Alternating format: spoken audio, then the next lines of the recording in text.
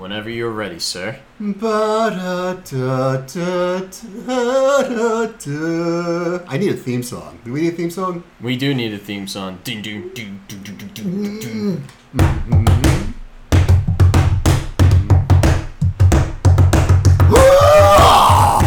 Alright, fine, I guess. You know that's gonna stay on, right? Yevon!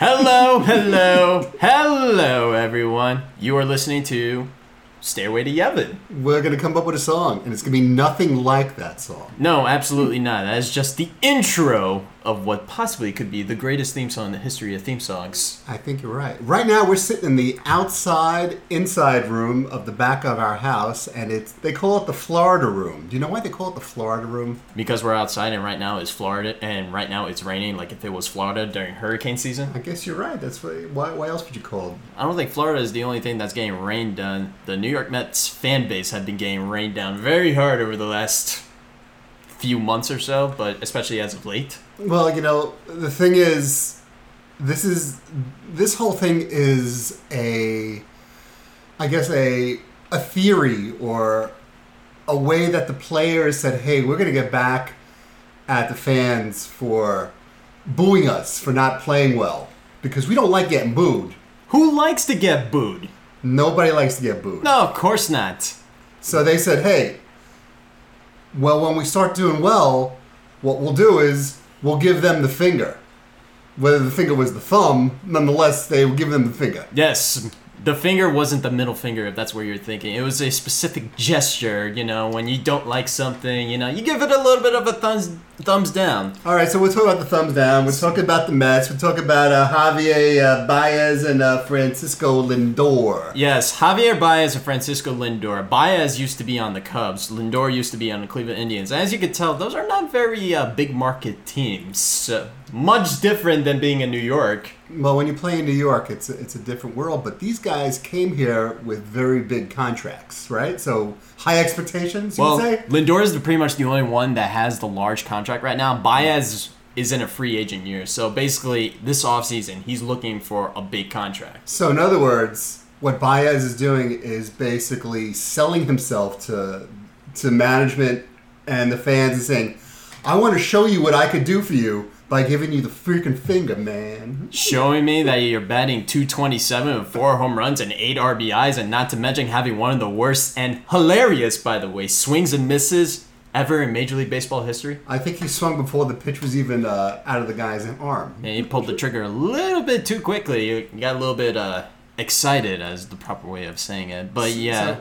But anyway, I know this story is kind of running kind of quick, and as we're talking about it, I think they already were spoken to by upper management and the rest of the world, and said they were spoken by by President Sandy Alderson, who was the GM, by the way, too. Made some really good moves, helped them for that 2015, and of course the owner himself, Steve Cohen, right now.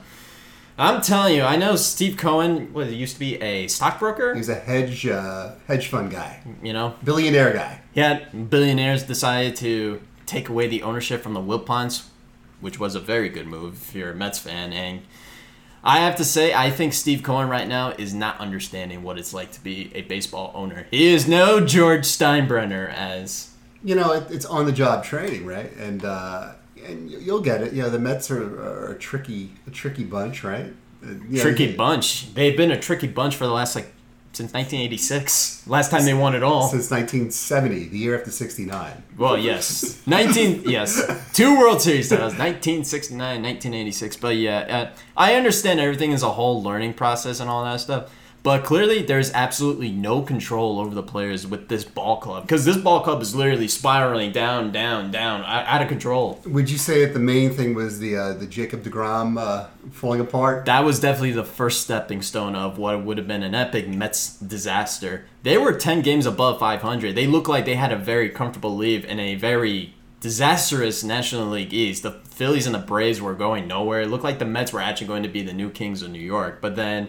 once DeGrom went down, that's when everything started going out of control. Well, in any event, okay, so now these guys are playing a little better, right? They got a couple of good plays, and now they were spoken to, and All is well?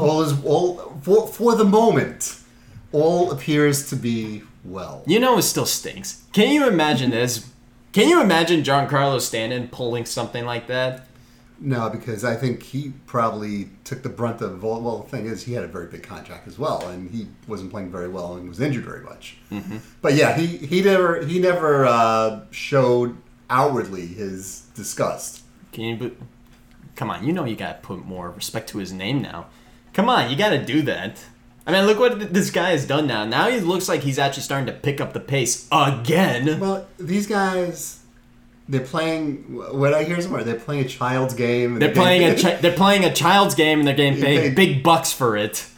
And they don't know how to deal with all this because they've always been good, right? All of a sudden now they're sucking, and they're getting older, and there's a lot of pressure on them. And like, okay, what do I do now? I'm like, and the level of frustration is probably something you can't imagine. Yeah, but do you realize that Baez might be the number one, like, most hated enemy now in the entire city of New York after pulling something like that? But then again, he came up almost hero-like yesterday. Is this how life is, though? You know, can, like, an abusive relationship, like, you do all this, like, bad shit, and you do one nice thing, and all of a sudden, all is forgiven. All of a sudden, the sun is shining, the rain is stopping, like it is in the Florida room right now. It's kind of ironic. The rest of the day. It's ironic that you kind of mentioned something like that, because right now, it's starting to lighten up a little bit, which is awesome. It's all getting Baez out there. It's all getting Baez out there. Do you know that he wants a $200 million contract, by the way? He thinks he's deserving of a $200 million contract. Do you think he'll be getting a different finger himself when he goes to the table? Oh, yeah, of course. I don't think, if I was the owner of the Mets, I would have released his ass after that stunt. Well, it was almost like a cancer, because the thing is, when a movement like that takes place, some other players are jumping on the bandwagon saying, you know what, it's us versus them right now, and the fans don't give a shit about us, and screw them, but they're paying top dollar to watch your asses run around the field. I was about to say, you do not want to mess with the fan base that's paying a shit ton of money for you to watch you suck every day, okay? You know what? That hurts to say, but it's absolutely true. It's not good for anybody. It's not good for the fans. It's not good for the vendors around the stadium. It's not good for... It looks bad on management. How about that? They're the people that acquired your ass in the offseason or at the trade deadline to make you a better team. Exactly. So, even your good friend Aaron Boone had things to say about it, didn't he? Aaron Boone? Well, Aaron Boone is manager of the 27-time New York Yankees. Think about how many boos he has gotten this year with an up and down. I don't know how to describe this season. Up and down. Don't know what you're expecting kind of thing. So I think his whole thing was he said, these guys got bigger things to worry about. Just worry about playing better, and those are the kind of guys that are going to last. The ones that kind of get too locked into all to that hyperbole and all that minutia and all the media, that'll kill you, because you got to do is read the back of the New York Post or the Daily News, and you feel like a big loser. Oh, of course. And one of the things I was listening to the Michael Kay show, because of course I wanted a little bit more insight on all this, because of course being from a top-rated New York sports radio show. And one of the things they talk about is Brian Cashman usually acquires the guys that they think that they can handle New York. Mm-hmm. This guy is just getting guys. He's like, okay, here you go. You're going to be in New York. And right now it looks like they're not able to take the heat right now. And it's going to be a miserable 9 more years of Francisco Lindor if he cannot take the heat right now. His hair will change another color probably, but yes. Yeah, it might be gray by the end of his 10-year contract, if he even makes it. Or he pulls the rest of it out of his head. Who knows? Well, what do you think is going to happen? Is Lindor going to go gray? Or his hair? Or he's going to be bald like George Costanza? Very interesting. Well, yeah, it is very interesting. So, very interesting going on in New York. So talk about fingers going down. Are you going to talk about your beloved I will talk about Pinstripians? I will talk a little bit about my beloved Pinstripians, because it's like the battle of 2 different moods in 2 different weeks, by the way. Last week, I was so happy-go-lucky, 11-game winning streak. They ended up going to 13. Now they're in a little bit of a 4-game slide. Are they like a Costanza kind of a lane thing? One does good and the other one does bad, and they can't both be doing well at the same time, but now they're both doing bad at the same time.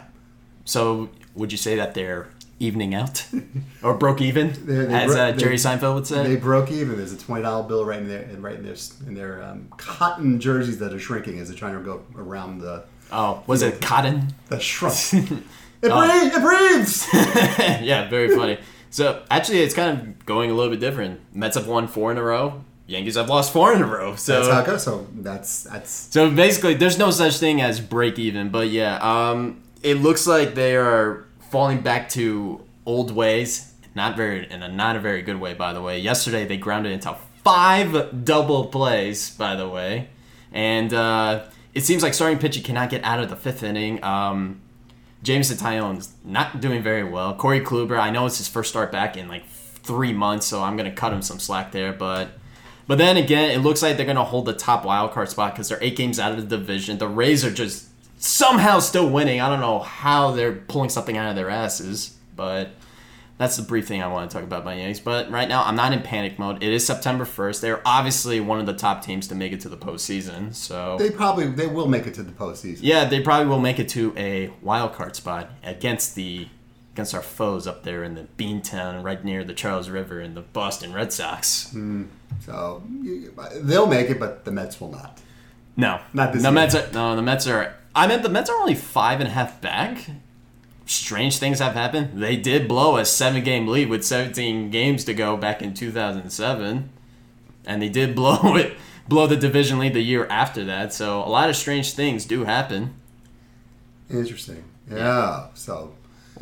Well, what else would you like to talk about today? Well, one of the things you wanted to talk about is, I can talk about baseball nonstop all day and night. You always ask, like, what gravitates towards, like, me liking the sport? Or what gravitates you to do things that you're passionate about? One of those kind of conversations. Well, it's kind of like, and we're going to get a little woo now. I'm gonna burn a little incense, and I'm gonna put on little lights and little soft music. And a little Grateful Dead while you're at it, too. How do you know when you found your life's purpose?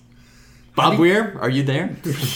How do you know? No, man. Even like, how do you know when it's that thing that then you kind of like lock into something? You go, you know what? This is something that I think I can find happiness with, and I can make a living with. And obviously, you got to make a living with it, but you got to enjoy it as well, because it's not always just about the money. No one seems to understand that anymore, because it is a little bit of capitalism here, where everything is all about money. Everything's getting more and more expensive as time goes along too. It's true, but I was watching this Netflix documentary the other day, and it was all about drummers. It was called Count Me In, and it seemed like every single person that they interviewed, when they were they got their first drum set when they were about 11 or 12 years old or so, and they all said the same thing. As soon as they started hitting that drum, this is like something that they can do, and it kind of like resonated with them in a way where they're like, wow, this is gonna elevate me from who I am into something else. And now it's a sense of belonging, but also like you're also you're going to your own beat, da da da. Yeah, it's funny,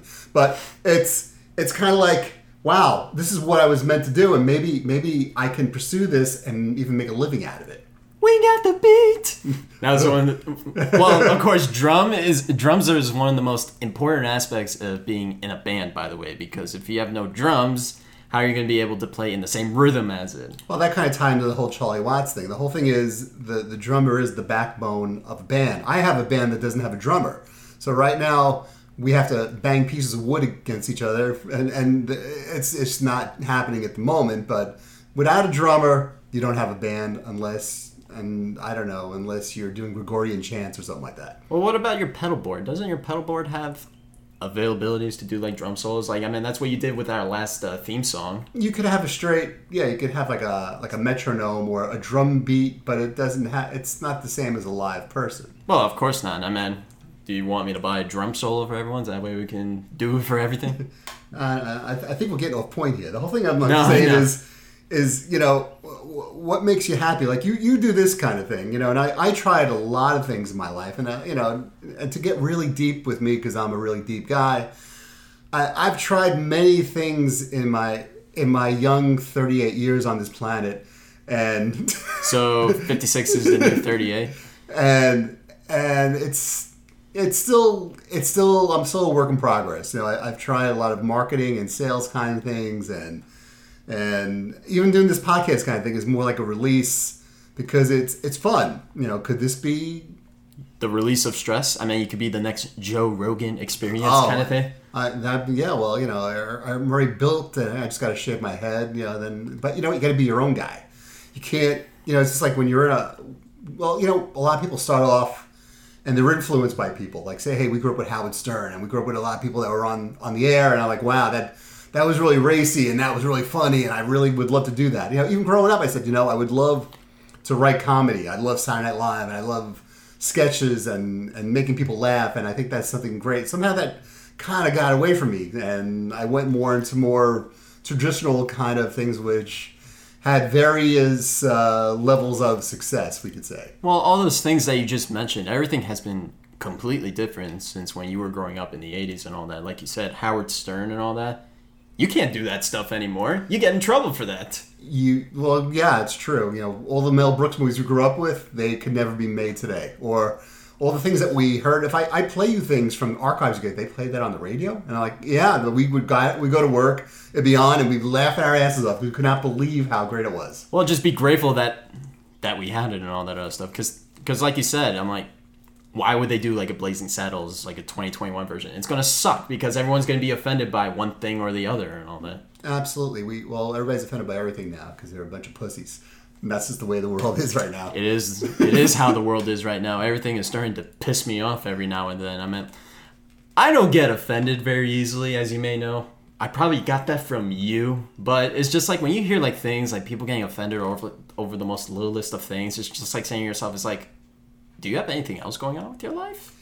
Well, we do live in the world of complaining and pointing out people's negative, whining, this, that, blah blah blah. And I'm gonna give a real thumbs down to all of that. If are you with me on this? If you can, obviously we have no video right now. There's currently a thumb down right near the microphone because actually, you know what? I'm gonna do a double thumbs down because. It almost kind of reminds me of not to change the subject for a second. You remember when the Yankees did their thumbs down? That's all we do is change the subject. This is maybe it should be called Change the Subject. Digress. The digression show. The digressions. But anyway, the point is that yes, major thumbs down to this. It's like I feel like this is the episode where we're reflecting on the thumbs down or something like that. It seems like it's becoming more of a big thing nowadays, especially over the last few years now that. Well, we live in the world of emojis now where people don't even speak. They text instead of talk on the phone, and all kind of context is taken out of it. The art of conversation. That's what this is, by the way. We're keeping the conversation going, baby. I was about to say we're conversing digitally, but not using our phones in a way. We're using a microphone, we're using a laptop, and we're using the Florida room right now. I mean, how much more can we possibly need? I think this is important. There's so much, and technology is great because we wouldn't be able to do this without technology, without this wonderful microphone that has a USB port that goes into a laptop that goes onto a website or whatever. Sometimes that's all you need. I mean, you can always go all out. You can get soundproof things to soundproof the room. You can get like this big ass microphone like attached to something. But my thought is take the technology, but enhance some things that we had and not totally go all tech and no convo. No, I actually like having conversations, like talking on the phone and all that other stuff. Like, it's actually nice. It makes me feel like I'm so old-fashioned, like back in the day, because no one picks up the phone anymore. You could try to set up a doctor's appointment, and yet you're at the robo line right now, and it's like, if this is an emergency, press 2. Well, it's a world of convenience, too. And I see every restaurant that opens up now, it's like, if you want it faster, then order on the app and then pick it up. It was very convenient last year, though, when we were all quarantining and we couldn't leave the house that much. I will admit that. It's true. Hey, I had a thought. What do you think about the fact that we have a brand new store in our town today? Whole Foods? Everybody's talking about yet another grocery store in like a 2-mile radius. You mean my favorite grocery store in the whole wide world? Yeah, but between the Whole Foods, so you got a Whole Foods, you got a Big Y. You got Stop and Shop down the street, and you got a shop right in a little bit further down. You got Aldi's, and you got Whole Market or Fresh Market or Fresh Whole Market. Fresh Whole Market. Next thing you know, you're gonna have this and that. And Massachusetts, they have different grocery stores too. They have a Shaw's and they have a Market Basket over there. But how do how do you add a whole another store to a very saturated market to begin with? Because you're trying to spread the competition, I'm guessing. I think it's spread already, you know. I'm just wondering how this whole, and I know this is the American way, you know. Lowe's always opened up across the street from Home Depot, but the thing is, Wendy's opens across the street from McDonald's, or we already have like 5 supermarkets, and here's this like 6th or 7th or whatever it is. It's kind of like it's. Hey, remember my running joke? How every place that closes in this town, that I think a yogurt place is going to open, or a bank, or a random bank that no one definitely uses. Like, there's probably going to be a Seattle-owned bank, like in Connecticut. I'm like, well, it'll be a bank that gives out freaking yogurt. Well, why not? So. There's an ATM deposit where you can add your yogurt, your sprinkles, all those other things. So how did you know when you had your life's purpose? My life's purpose? Reeling it back in. Well, it took me years to realize I actually wanted to do this. Well, as you may know, I had a very, very special bond with my now deceased grandfather. Papa, very long time ago. It was one of those things where we actually had a relationship. We hung out, we talked. He took me to the park, he took me to Times Square. He even took me to the Empire State Building one time. And I knew there was definitely another way I wanted to connect with him on a whole new level. And one of the things he was obsessed about was the topic we were actually just talking about, the New York Metropolitan. So when he was laying on his on the stones of death, like very close to the end of life, the throes of death, he I always remember, I always walked in his room and he always had the Met game on, and of course Shea Stadium, you know, brings back the nostalgic vibes. Listening to Gary Cohen, Keith Hernandez, and Ron Darling. Mm-hmm. Remember players like David Wright and you remember Pedro Martinez? He used to be on the Mets for a little bit. Billy Wagner, John Franco, Mike Piazza. I can name so many Mets players on the top of my head. I'm not even a crazy Mets fan. I'm just a crazy baseball fan. So that kind of led you to that whole love for the game just by that bonding experience. It did. And then when he, unfortunately, is no longer with us, I knew I had to keep the legacy on and on and on and on. But it had to be more than that, because the thing is, if you weren't so into it, that would have gone away. Not just to say that you loved the guy and you had that bond. The thing is, you had to have that inborn love for the game as well, because it wouldn't have sustained. No, of course not. Maybe that was the fire starter.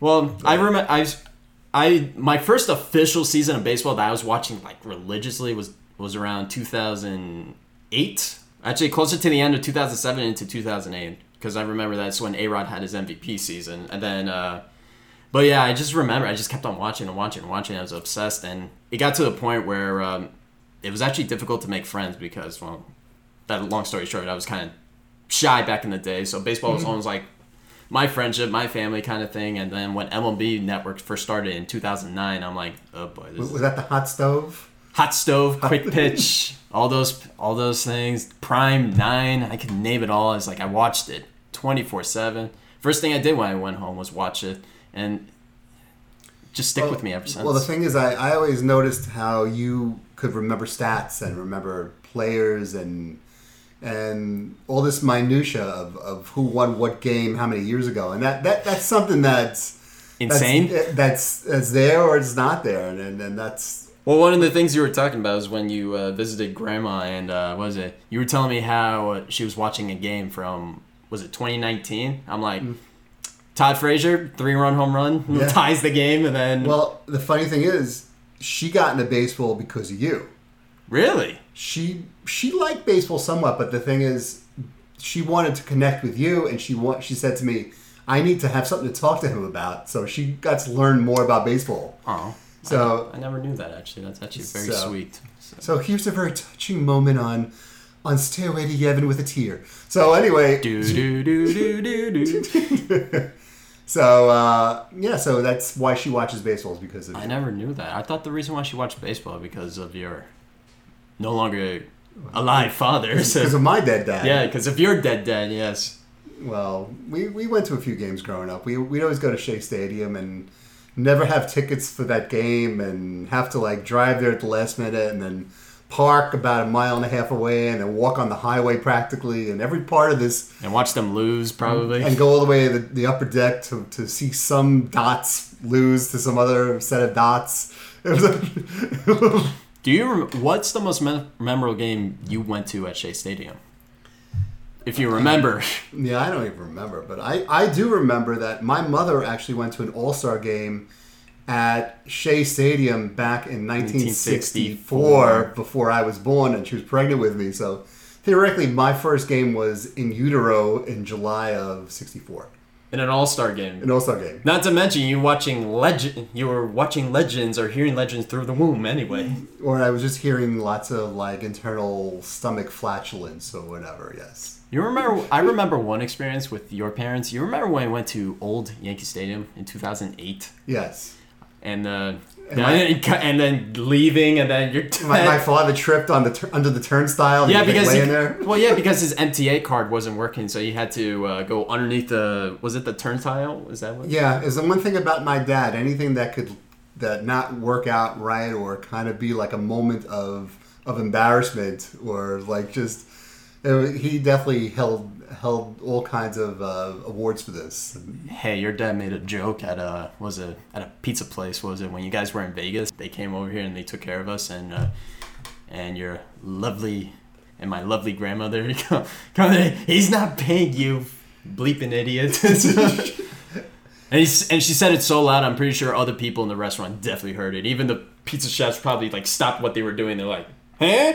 What's going on? Well, the thing is, you grew up in a world of comedy, and you could only have that to give out. That's why I think my whole life is a sitcom, and everyone around me is just my supporting players that are here to kind of help me get through the storyline of my life. Oh, for God's sake, your parents were Frank and Estelle Costanza. It's not even funny. This is true. They definitely were. I definitely grew up in a real life Seinfeld scenario. That's another Seinfeld. I think that should be. I think we should do an episode about Seinfeld because it is because you're still talking about it to this day, and it's been off the air since 1998. Well, it's a very New York centric, but you can kind of those characters you identify with them, even though they were cold and unfeeling. But hey, maybe then again, people used to call me cold and unfeeling for many years, so maybe that's why I really kind of get on with them. Probably took you 45 years to realize that you have the tendency to not be cold and unfeeling. So well, it's all about who you're around and what my life's purpose. And here we go. We're going to wrap this whole thing up. I think my life's purpose, even though I've been trying many things, is probably the betterment of my children. I think it's my goal that you guys have a better life than I do, and better advantages and better educational and better jobs, and you get to go on and to do great things. I do the best I can to reach to that status. Not that I put any Lindor pressure on you at this moment whatsoever. There's no Lindor pressure. It's more like Gleyber Torres pressure in a way. So nah, you just be yourself and you're gonna do great. That's all I can do.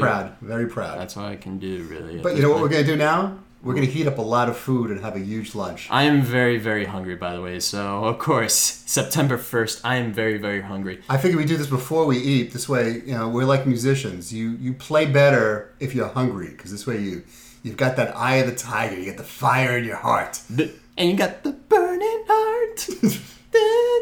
Rocky reference, by the way. But anyway, if you want to listen to us, we are available on the major podcast platforms. You can follow us on Instagram, follow us on Twitter, follow us on our Facebook page. Give us a like, comment, or give us a thumbs down like the Paez gave to Linda. If you give me a thumbs down, I'm coming after you. I'm gonna give you some other fingers. I'll tell you right now. I was about to say, it ain't going to be the ring finger. I can tell you that. That's right. Well, everybody out there, we love you. There's a lot of love out there because this group is growing. I feel it. I feel it too. It's going to... There's only one way you can go up, and that's up. Respond. Let us know what you'd like to hear us talk about, because we'll talk about anything. I could talk about anything. I could talk about how I'm a lefty, but then again, people are not going to be very interested about that, or how to make the best shepherd's pie. I don't know. I will find something to talk about. Let us be your network. Whatever you need, we'll get it done. Good day, everyone. Good day.